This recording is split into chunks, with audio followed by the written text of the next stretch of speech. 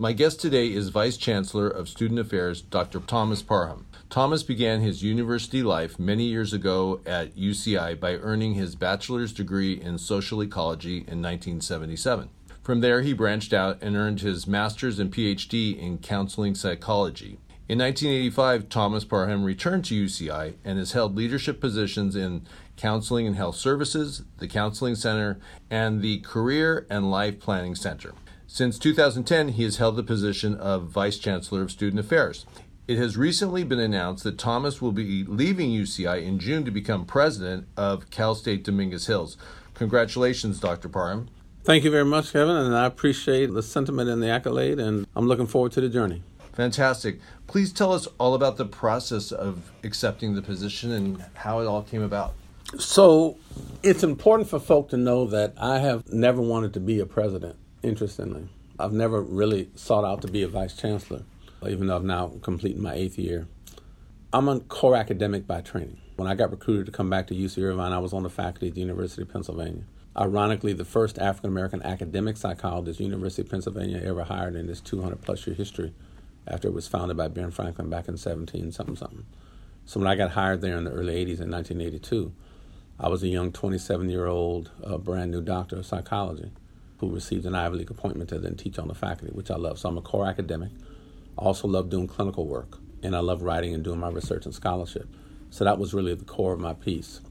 When I was invited to come back to Irvine, it was to direct the Career and Life Planning Center and then engage in a broader range of activities. So I was teaching adjunct on the faculty and doing other pieces. So from there, I've just kind of moved through the ranks and up into more progressively responsible positions here at the campus. But your question was about the presidency. So I think it's important for your listeners to know that I'm a reluctant leader, never set out to kind of stair-step and try to be a president one day, but have always accepted leadership positions on the recommendations of other folk who thought I might have had something to give or thought that particular opportunity might be the right fit for me. And so when I became assistant vice chancellor, it was like that. When I became vice chancellor, it was like that. When I have been nominated for president. So I've been blessed to have been nominated for probably 8 or 9 presidencies in the last couple of years, most of which I've turned down being considered for because it was not something I really aspired to be. But this particular opportunity just happened to be a good fit for a number of reasons. So if you'd like, I can talk about that. But, it's, for me, hard. And I'm fortunate to be in the position where I love doing what I do. I love being vice chancellor. I love the University of California at Irvine. And I love the people that I work with. And I love working with the students and on behalf of their growth and development. So it was hard to move me off of this space because we've been so part of the campus, and my family really has been a part of the campus for a long time. Dan Alders was joking with me years ago, Dan Alders Jr., that beyond the Alders family, the Parham family has been really very invested in the campus. And I've tried to give my heart and soul to this place while I've been here. But like all time passes and new chapters come and go, and we'll close the pages on this one at the end of June and open a chapter at Cal State University at Dominguez Hills. And my wife, Davida, and I are looking forward to the journey. Fantastic. Will you be moving up there or? So we're still trying to work out the logistics of that because the news is just a couple days old. But we'll probably find some kind of residential accommodation in the area, but we'll still keep our house locally. Was it a difficult decision? Did you wrestle with it, or was it fairly clear as the journey progressed? In terms of saying yes to the offer or to apply for the position? Yeah, to say yes to the offer. Once the offer came and you're in that process, at that point, it was clear, I think, that the answer would be yes. I have tremendous respect for Chancellor White, who's a former chancellor at UC Riverside, by the way, and an excellent representative of the Cal State system. The trustees, I think, are a very celebrated group who care a lot about higher education in the state of California, much like our own regents do. So at that point, once you go through the paper screens and the interviews and the second interviews and meeting with trustees and other folks, at that point, when you've walked down that aisle and you've been able to see, they've taken a look at you, you've taken a look at the opportunity, at that point, you're clear that you want to be in that space. But perhaps I think we should go back and talk about what allowed me even to pursue the opportunity in the first place. I think there are probably 4, 5, 6 elements to that. First, I think I grew up in Southern California in Los Angeles. So LA is kind of home for me. So going back into Carson, which is kind of on the outskirts of LA, is a little bit like going home. But I've had a career that has been in African psychology and multicultural counseling and social justice and those kind of things. So Cal State Dominguez Hills has an interesting history. It was founded back in 1960 by then Governor Edmund G. Brown. We used to call him Pat Brown in the community. Right. And the campus was designated first to be South Bay State College. And its first classes, once it was founded and then opened up its first classes in about 62, I think was in a building in Rolling Hills Estates and on the Palos Verdes Peninsula. So that was one of the sites that it was looking to be in terms of Palos Verdes. Mm-hmm. We also understand that in 1965, then a couple years later, when the Rots Rebellion took place, Governor Brown came back and then decided that the university would actually be located in the Dominguez Hill site, principally because he wanted that university to be a gateway and a door of opportunity and upward mobility for the residents of the urban core of Los Angeles and that South Bay region. So if you think about my social justice roots and you think about the history of that campus that a lot of people don't know about, that excites me. That excites me about being able to do what we do, right, and invest in the personal growth and development of folk there. So those are perhaps the two reasons. The third one was being nominated by several folk, including several presidents within the CSU system. And when they nominate you, and then the search committee, not search committee, but the search firm, the executive search firms come to you and they give you a call and say, by the way, you've been nominated by all these people and we want to explore this opportunity. You're blessed and flattered by that. And you try not to get too geeked up around that, but you're humbled really that people think that much of your skill to be able to do that. At some point you have to decide, and this is kind of the fourth reason, that do I really have something to give to the campus? And I think I did. Fifth, I was very impressed by the open forum that I listened to, so that when they meet with the campus community and they come down and they say, what do you want in your next president? And they're interviewing faculty, staff, students, alumni, legislators, some of everybody from the community, residents, folk coming in, and everybody's weighing in this open forum. I was so impressed with the passion, the dedication, the commitment, and the love that people have for the campus and wanting to do the best they can for the students. It felt very much like family, and family resonates with me because, first and foremost, I'm a family man. And the last piece is, this is not just an opportunity. As I said, I didn't come to this like, I got to be a president, so let me just go to the first opportunity. This is not, to me, just a job or opportunity. This is a calling. And I think you have to be called to want to contribute to the personal and intellectual growth and development of young people. You have to be called to want to embrace the social justice roots of this campus and try to provide access and opportunity to the residents of the urban core as well as the South Bay region. You have to be called to want to create this space and build on the legacy that has already been left by the people who've been there. And so they just happen to call, and I just happen to answer with, yes, I'll be delighted to serve and humbled to accept the opportunity. Do you have a particular goal at the top of your list? This is what I'm going to jump into right away, or are you looking at it like that? So one of the things I've learned in management in terms of do I have any immediate goals, you always have aspirations about what you want to do, but I think you can always afford to get things done as long as you don't care about getting them done in the first 6 months.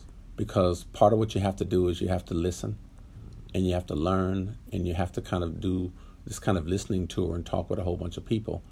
But there are several things I think I plan on doing there in terms of the listening tour and meetings you have to have. I mean, you've got to be able to meet with cabinet. You've got to be able to meet with, a lot of constituents and academic senates and students and, other folk. You've got to meet with staff. You've got to meet with alumni. You've got to meet with the press. You've got to meet with legislators. You've got to meet with all these other people who are there.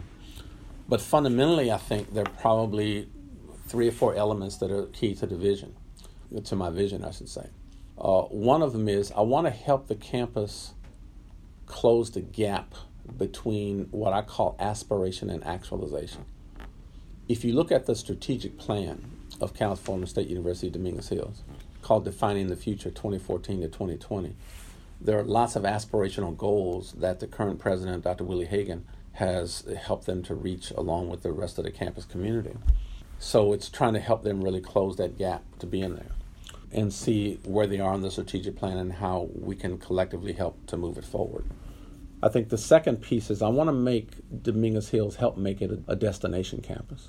And I want Dominguez Hills and the Cal State system to know that if we're going to live out that historic legacy and really operationalize that, we want people to be excited about that, and we want to highlight, I think, some of the points of distinction that are clear about the campus, certainly. I think you also want to cultivate a greater level of investment in the campus. and that's by the corporate community, by the citizens, and by the legislature, so that people understand that this is their university and it has a lot of potential and strength to be in the space. So those are among the things that I'm looking forward to doing. Are finances for the Cal State system similar to the UC issue? Because I know UC has not been funded by the state in significant numbers as in the past. Is Cal State under the same scenario? Or? So generally, I think, yes, the budget cycle for public higher education in the state of California works in a similar way, in that in the fall, crafting the budget, based upon that and what you think your budget needs will be, relative to stability and growth. As you move through the fall cycle and present those, you then get the governor's budget in January-ish. You then have a lot of negotiation back and forth between what you said you needed in the fall and what the governor's budget then says. And then there's this space we call May Revise. And so in the May revisions, when the regents get it and the trustees of the California State University get it, there's then some discussions and things back and forward. And then all of a sudden the budget then is done around July. It then gets revealed and, it's then distributed out to the different campuses and other folks. I do believe that there are lots of questions around whether the state has been disinvesting in public higher education. There are questions about whether or not the campuses in the state have been as good a steward of the resources of the people as they should have been. And so I'll be looking forward to going into Dominguez Hills and getting a first-hand look at which of those scenarios are true. What is true, for whatever reason, is when I graduated from college, and I'm a product, by the way, of both the CSU and the UC system, so people don't know that. I started my career, undergraduate career at Cal State Long Beach, transferred from there to then come to UCI and then finish up. But when I went to school, there was no tuition. We only had fees. And what has happened over time is that because the state basically in its master plan paid that tuition, what has happened is that it has shifted so that around 2009 or 10 is my memory, what a family and a student pays for their education now exceeds what the state invests per pupil, right, in public higher education. So whatever attribution you want to make, the data don't lie. The data is very clear that what students now pay is more than what the state invests in that. So that disinvestment has made, so they found some other priorities to do that. I think that there's no greater blessing in life than you can have than being trusted with the intellectual and personal growth and development of young people. And the future of any society is what it invests in its children. So education has to be among the top priorities, in my opinion, for the state and other folk to be able to create the workforce of today and tomorrow, but also just to create a more enlightened, informed, and civil society so that we can all learn to live together and confront some of the biases and assumptions we have about each other in terms of living in a diverse world. So, excellent. In reflecting back of your over 30 years of being here at UCI, proud moments, anything come to mind? I've had so many. I tell folk that the best thing I've been able to do as a manager is surround myself with great people, provide them with a little bit of strategic vision and kind of direction, and share with them, I think, what some of the values ought to be, and then get out of the way and let them do what they do. So I've been very impressed by the students, very impressed by the people, very impressed by the staff, and we've always had kind of the right leadership in the right place at exactly the right time for the campus. And so, the campus is still poised to continue its trajectory toward greatness. So that. Are there fond memories? Oh, absolutely. When the Career Center, when I came in, it was the Career Planning and Placement Center. And I thought it was too placement heavy and it needed to have a little bit more of a developmental focus to try to balance that out. So part of the transformation was trying to help it to realize the best of its possibilities. When I took over the Counseling Center 5 years later, I was director of the Career Center and the Counseling Center. It was about trying to help manage the mental health aspects and working with a phenomenal team of people in a highly regarded counseling center. But we put in place the first consultation teams. So now everybody in the country has behavioral intervention teams. We were doing that 23, 4, 5 years ago when we were directing the counseling centers. Mm-hmm. So that piece came about. When I became assistant vice chancellor and I look at shaping really and creating this whole wellness, health, and counseling cluster and really helping to really change that and hoping to modify really the culture of the campus to focus a little bit more on student health and wellness. I think we've been able to do that. I think When I became Vice Chancellor, we've put not only the consultation teams in place and solidified those, we've employed the constructive engagement models. We've put in place new centers to try to support students. We've put program series like the New Narratives programs and the Women's Empowerment series in place. We've opened esports arenas. We've done, so there's lots of things you can do that are all highlights. So one of the things I enjoyed is I came to work every day loving what I did, loving the place I did it in, and loving the people I did it with. They are really the highlight and the difference we've been able to make. I was sharing with probably one of the most profound memories. Somebody was asking me this when we were making a recent video for the trustees. And somebody asked me, do you have really just a poignant moment, that really stands out? And one of the most impactful things in my life, being a psychologist, is walking on the ring mall. I think I was coming out of the counseling center years ago when I was not long after I became assistant vice chancellor. And I'm walking up Ring Mall, and I ran into a student who stopped me. It was actually a gentleman. It wasn't a student. He was already graduated. And I remember him being dressed, had a coat and a tie. He was a Latino male. And he said, "Are you Dr. Parham?" And I went, "Yes. Hi, Thomas Parham." And he introduced himself. And he says, "You won't remember me." He said, "But I want to stop you just to say thank you. I came by the campus today to say thank you. Because there was a time in my life when I was a student here when I couldn't see a brighter future and everything was collapsing around me, and I was thinking about ending my life. And I came to the counseling center, and you were one of the people who saw me. And I can't tell you how grateful I am that I am alive on this planet today because of the interventions of you in that counseling center." Now, it don't get no better than that for me. That there's somebody that's alive on the planet because you made it. That to me, I think, becomes one of the highlights of the journey. Yeah. And you want to be able to say, I hope that with all the things that we've been able to do and contribute, I try to not say I as much as I say we, because it really has been a team effort on the part of staffs that I've worked with, on the part of divisions I've worked with, on the part of campuses I've worked with. But I hope that when all is said and done, in the African American culture, people say you ought to be able to say that you've done what the people loved and God praised. So I hope that I've done what the people loved and God praised, and that at some point there'll be a small footnote around the campus to say that Parham was here and this place is a little different and better because he was. Nice. Any regrets? Not a one. Interestingly, I left the faculty at Penn in 1985, thought I would stay 5 years and go back to full-time faculty because I was liking my faculty clinical work, all that other stuff I was doing, and run around the country speaking and training. When people say clinical work, is that when you're... In therapy with patients. Gotcha. I love doing patient work. And it's also supervision because I'm supervising and training clinicians as well. But when I came back to Irvine, the vice chancellor then who recruited me said, "Your coming back to Irvine is bigger than you managing the career center. We expect that you will contribute to the broader mission of the university. So we look forward to deploying your skills in lots of different ways." So I had an adjunct faculty appointment to teach social ecology and social science. So I've taught 2 courses in my career here. One is in counseling theories, the other is in African American psychology. So the busier that I got, when I became AVC and then vice chancellor, 2 went to 1, so I only did African American psych now. But I was able to still teach, able to still do my clinical work. They gave me time to do my writing and scholarship. So I've only produced, it suffered a little bit because I'm not full-time faculty, so I don't have as much time. Being an administrator has a 40-hour-week job that's more like 50 or 60 or 70 hours a week. But I've managed in these years to produce, only 6 books and, 45, 50 journal articles and book chapters.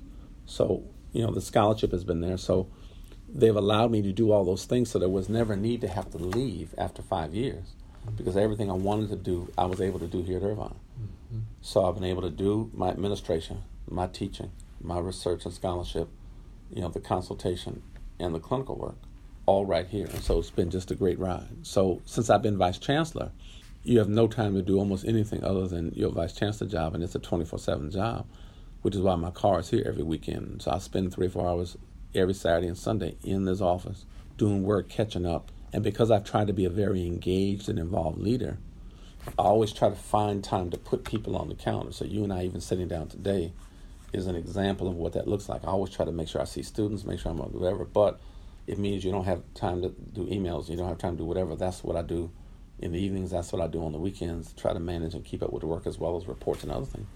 But that's why you got to whistle while you work. You got to love what you do, because life is too short because you'll put a whole lot of time in doing it. So I don't have any regrets, just nothing but love for the campus, and I'm very grateful for what it has given me in terms of experiences and opportunities. And I hope that what I've given back to it has, again, made a difference. Excellent. In your adult life, what's the hardest thing you've had to overcome? Can you share that with us, or maybe you can't? Or that's not something that you choose to do. Well, and how did you overcome it? So I come with a mentality. So if you look at that award right there in front of my desk, that stool right there, pull that stool out for me. Just pick it up. You can pick the stool. Right here? Uh-huh. I received that stool from the Association of Black Psychologists when we were in Ghana in 2000. And that was given to me with the Association of Black Psychologists logo card here and then your name on there, because they said Parham is a warrior and a healer. And so the warrior-healer element has really been part of that space, that I've been in, and I've always tried to conduct my affairs in a way that did that. So when I look at opportunities, when I look back on that, I've always tried to assume that posture. So what's been the hardest place? I'm always acutely aware that I'm a black man in America. I'm acutely aware that old grandma wisdom that said, in order to get half as far in life, son, you're going to have to be twice as good, is always in the back of my head. So I've pushed myself in a way to try to produce excellence and allow excellence to kind of speak for itself, because you will have a harder road to travel than will some other folk. I've written about one of the central challenges for African American people, but I think this is true of whether you're Latino, whether you're Asian, whether you're a woman, whether you're gay, whether whoever is underrepresented. You could be poor and white and be underrepresented. Whoever lives their life in spaces that Derek Bell called the faces at the bottom of the well, I think this is a central challenge. The question is, how do I maintain a sense of my own cultural integrity in a world that does not support or affirm my humanity as a person of blank? So fill in the blank. For me, it's African descent. It could be woman. It could be gay or transgender. It could be whatever. It could be Jewish. Could be Muslim. Could be, whatever the piece is. And that becomes one of the central challenges, because opportunity is given where institutions have cultural norms for people who approximate what it is that they think that normative standard ought to be. So my ability to be successful in some cases is not judged by how black I can be. It's about how well I can assimilate into the values, lifestyles, and behaviors into what the dominant culture suggests is legitimate.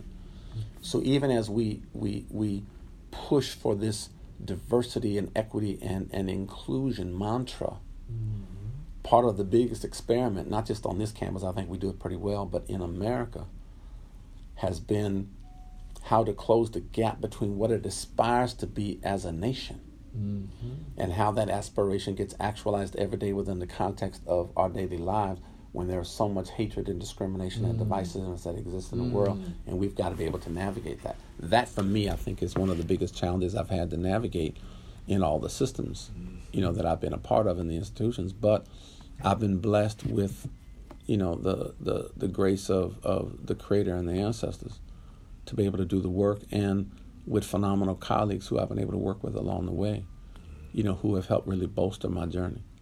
So are you saying that the difficulty is holding yourself up to that standard? That's like, it's not easy.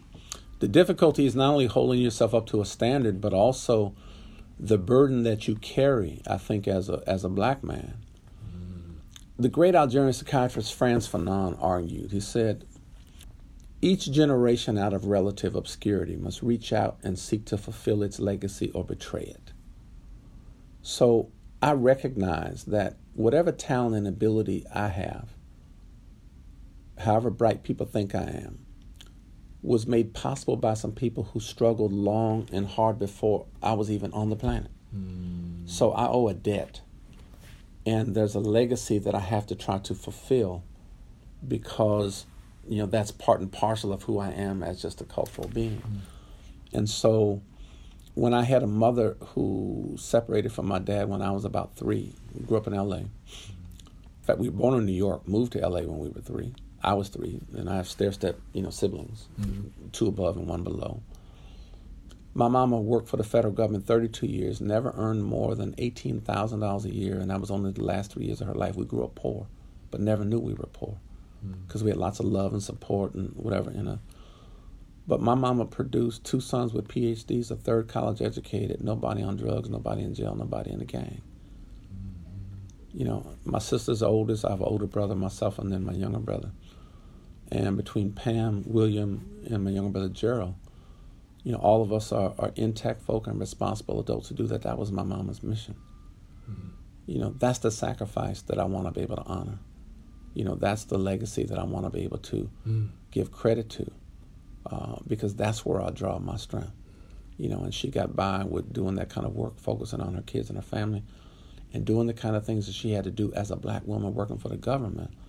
Even when they would bring young college-educated, folk in, that she'd have to train to do their job, promote them to super grades while they patted her on the head and said, "Thank you, nice job," and kept her in those kind of lower status positions. But she never complained because she understood that there was something bigger in life, bigger than that. And, that's the kind of people I come from. That's the kind of sacrifice I make. So when I think about how my people were brought to this country, when I think about the range of things that we've been able to do as a race of people, those are the kind of things that drive me in those spaces. But I also think about the blessings that I've had growing up in L.A., which was a multicultural mecca. I grew up in integrated communities, so I had good friends, very good friends, lifelong friends who were white and Latino and Asian and Indian. I grew up with that kind of multicultural space with men and women. I grew up with folk who were poor. I grew up with folks, so they have helped to really frame, the foundation of what I care about, and really who I am and how I define myself as a person. So even though I am blessed to occupy the spaces that I do and to walk in the spaces I do, I never forget where I come from. And so even going into this new opportunity and challenge at Dominguez Hills, I told a reporter the other day that I am those students. I have all these accolades and all these awards you see on the wall. I'm a fellow in the American Psychological Association and the American Counseling Association. I'm a distinguished psychologist in the Association of Black Psychologists. I'm a celebrated academic, and I've done lots of things.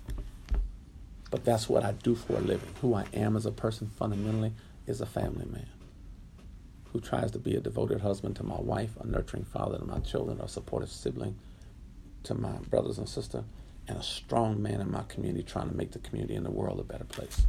That's where I get my motivation from. Wow. Dr. Parham, the final question, and I'm very interested in your insights. Wish we had a ton time more. The recent shooting in Sacramento of the unarmed black man. Mm-hmm. So, and I've tried to analyze this. We have a white and black police officer, but so we have police officers who carry guns. It's necessary for them to carry guns. Yeah. We have there's crime, breaking of cars and so forth. We have the helicopter above, seeing, which they think they've identified as a suspect. He's jumping over fences. The police confront him, and what's been reported that he pulls out a cell phone, but it was mistaken that they thought it was a gun, and he got shot. And the news media is portraying it as unarmed black man, and as I look at the situation, I'm like, well, God, of course you don't want anybody to get shot. You don't want anybody to get killed. But as I look at it, I'm like, well, isn't that the way I have a sense of, isn't that the way how it's supposed to happen? You don't want anybody to get shot, but it's like, there's a suspect. He's jumping over fences. They're breaking and entering. The cops are afraid they're going to get shot. A guy pulls out something that looks like a gun and he gets shot. Can you give any insight into how we progress? And I understand, because you want a community that's safe, so we can't just ignore the bad guys or guys who are doing things. I don't know. Can you give any insight or suggestions of what to do? So, difficult question. And as I think about how to answer this, what I can say for the record is I'm not familiar with all the details of that particular case. Right. So it's hard to comment on that particular case, but let me elevate the discussion out of that and into something more broad about the need for law enforcement and safety, the sanctity of black life, and how those two collide in some ways that are sometimes supportive and some ways antagonistic. Growing up in America, I have been that black man who has said, get up against the wall and use the N-word growing up in L.A. I've been there. Stopped by walking while black. What was that? Walking while black. Walking down the street. Yeah. And people, they just kind of circle the neighborhood, get up against the wall, kind of. Yeah. Oh, stopped while walking. Stopped while walking. Gotcha. Because you happen to fit a description. Now, I don't happen to look, last time I looked like a gang member, like a thug, a hoodlum or something. My shirt's always tucked in. I mean, we grew up that way. But that's just what you grew up with law enforcement. So I've been where some of these kids are at, but for the grace of God, I am. If I go around anywhere in the country, people around here call me Dr. P, and I have more degrees and letters and awards behind my name than most people have fingers and toes combined. I've been real blessed in my life. But I also know that in America, any street I walk in, if I take my coat and tie off, and people don't know I'm Dr. P, and I just put my regular sweatsuit and tennis shoes on, which I'm normally used to have, and I walk down the street, I've been on streets where people have approached me, said, that you see them kind of take a double take, like, uh-oh, crossed the street, kept going, and then recrossed again when they thought it was safe. It's like, what kind of anxiety gets provoked in people when they look at someone like me? Because they don't see Dr. P with all them degrees. And there's, most of what we learn about people who are culturally different in America, we learn off of television. Now, there's only 3 images on television primarily that are black. You're going to either be an entertainer, an athlete, or a criminal. And I got to believe if they thought I was an entertainer or an athlete, they'd be coming to get my autograph, not running from me to cross the street and go the other way. I've been in hotels, the fanciest hotels in America, right? New York City, other places. Waited 2 or 3 minutes for an elevator to come, just like in the middle of the day. Seemed like it was all day coming. It probably took like a minute or two. Had a person stand there and was first at the elevator before I arrived. And then when we're going to get in the elevator, I act like a gentleman and say, after you, ma'am. And the person says, that's okay. I'll catch the next elevator. I've had people clutch their purses like, let me make sure this is not a predator. What people see is very different. So I say all that as context to say that it is not easy growing up in this world, in this nation, being a black man and having to be in that space, or a black woman for that matter, to be in those particular spaces. And so contextually, our readers and listeners need to know that. Secondly, I'll say that I admire law enforcement, have tremendous respect for law enforcement, and very much appreciate the job that they do. I deplore racist law enforcement.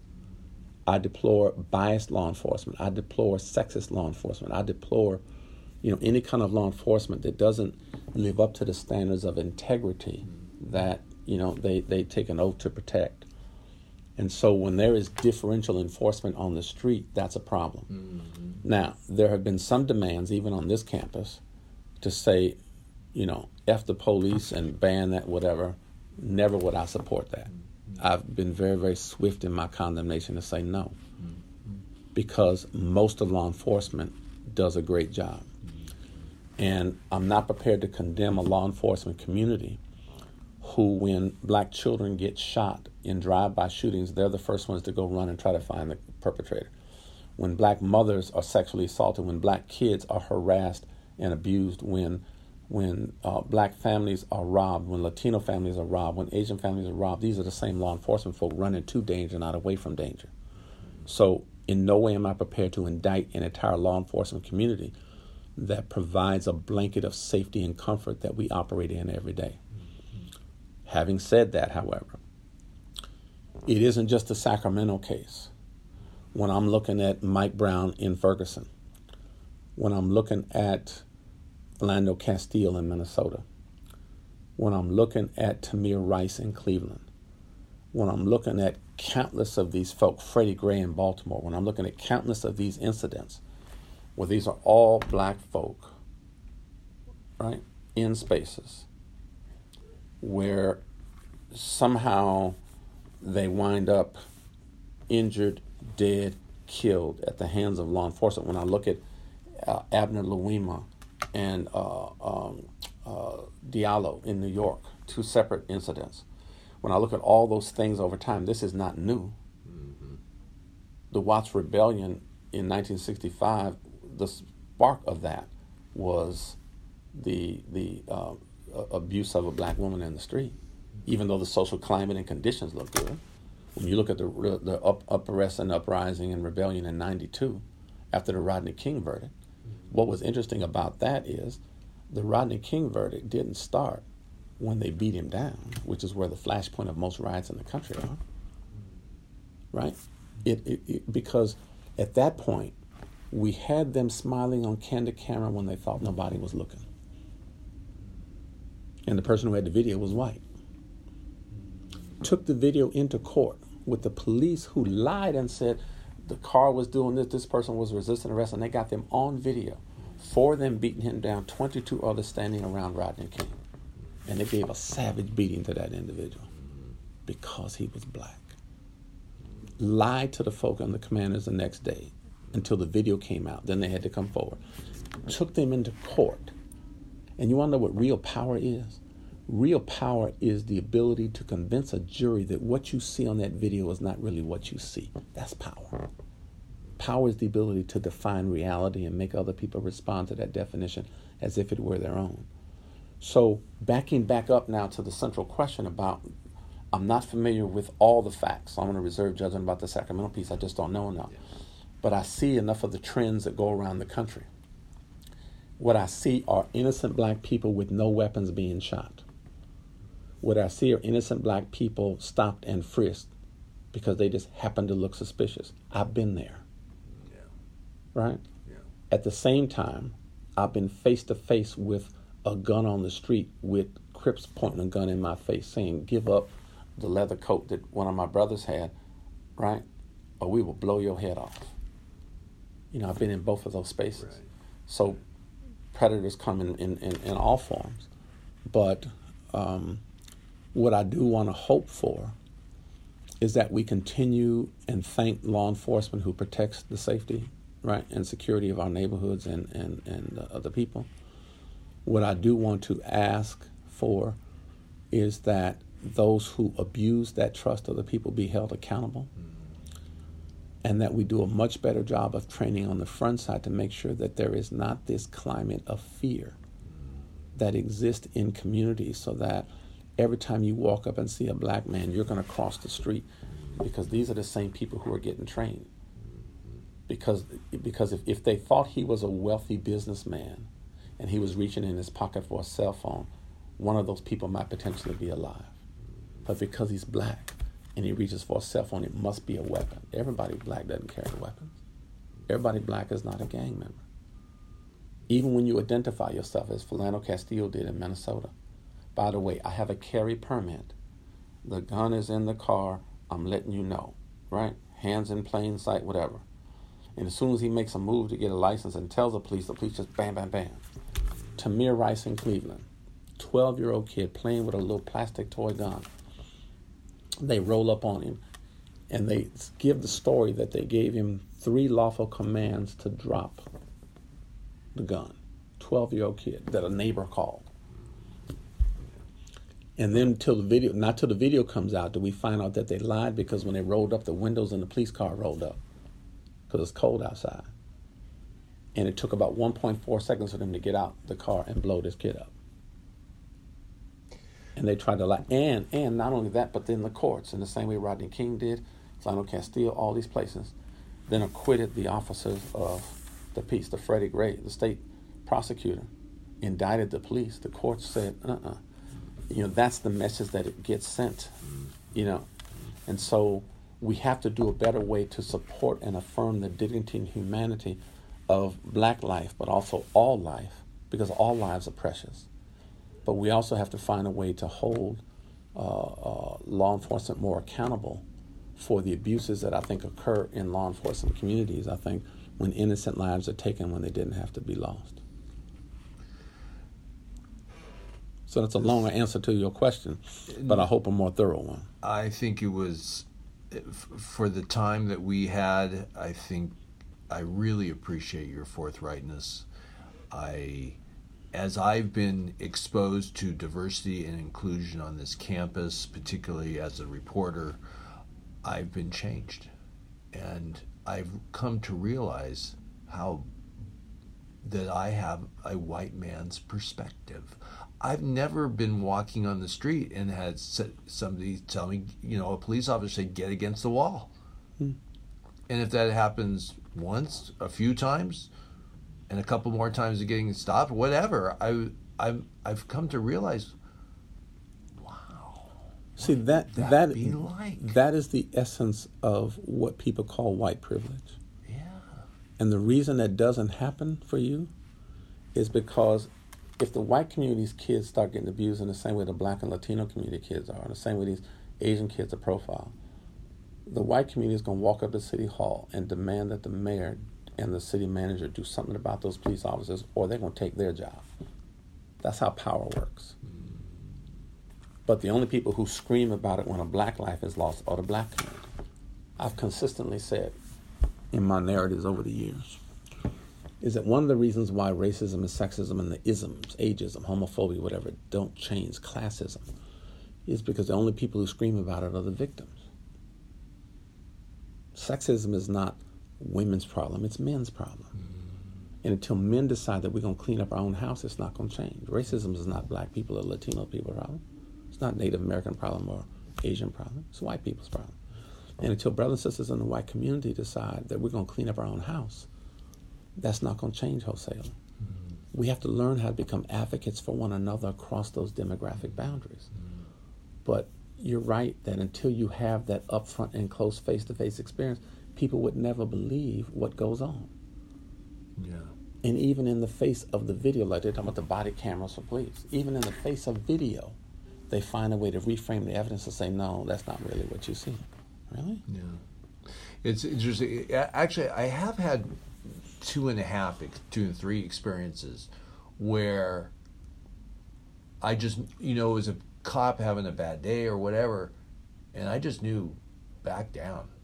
This guy's having a bad day, and whether it was just it was a traffic stop, but he just, in fact, my buddy that was in the car, he said, for whatever reason, I don't know if the guy was always like that or he was just having a bad day, but when you're in an environment where, because I don't have to deal with prejudice typically, so when you're dealing with that, and then sometimes you get tired of backing down. Well, and sometimes you do, and that has fatal consequences too, so we try to teach all our kids to do that. But remember the incident of Eric Garner in New York, who's on the street selling cigarettes, they alleged. Let's assume even he was. At best, I'm going to write you a ticket and a citation. Say you got to appear in court, and then leave it alone. Why am I getting around you, surrounding you with 6 officers, putting him in a chokehold, getting into I can't breathe, and now we got another life lost, right? For something simple as that.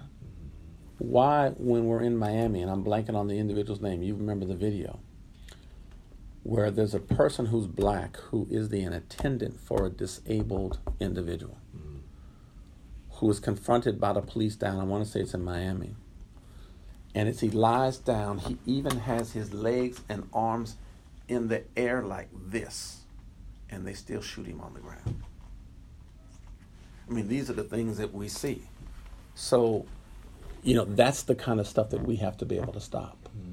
That's the kind of cover-up we have to be able to stop. That's the kind of accountability we have to be able to impose, even as we want to thank them for doing that. Why am I an educator?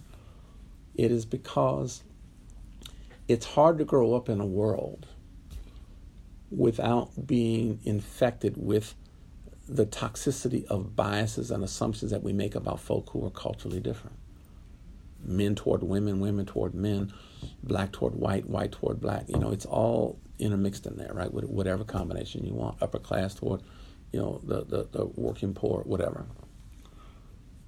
But education is the great equalizer to me, because it allows us to go in and help people discover knowledge, help people learn to confront the biases and assumptions they bring with them into these educational spaces. And so what we are turning out in places like Irvine, at my new home in Cal State University, Dominguez Hills, are citizens of tomorrow, global citizens of tomorrow, who are more educated, who are hopefully less biased, who are more informed, and are prepared to take their rightful place of rulership and mastery over their circumstance in the world, but do so in a way that allows them to appreciate and affirm the dignity and humanity of people who are culturally different than them.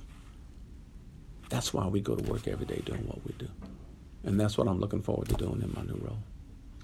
Dr. Parham, thank you very much. My pleasure.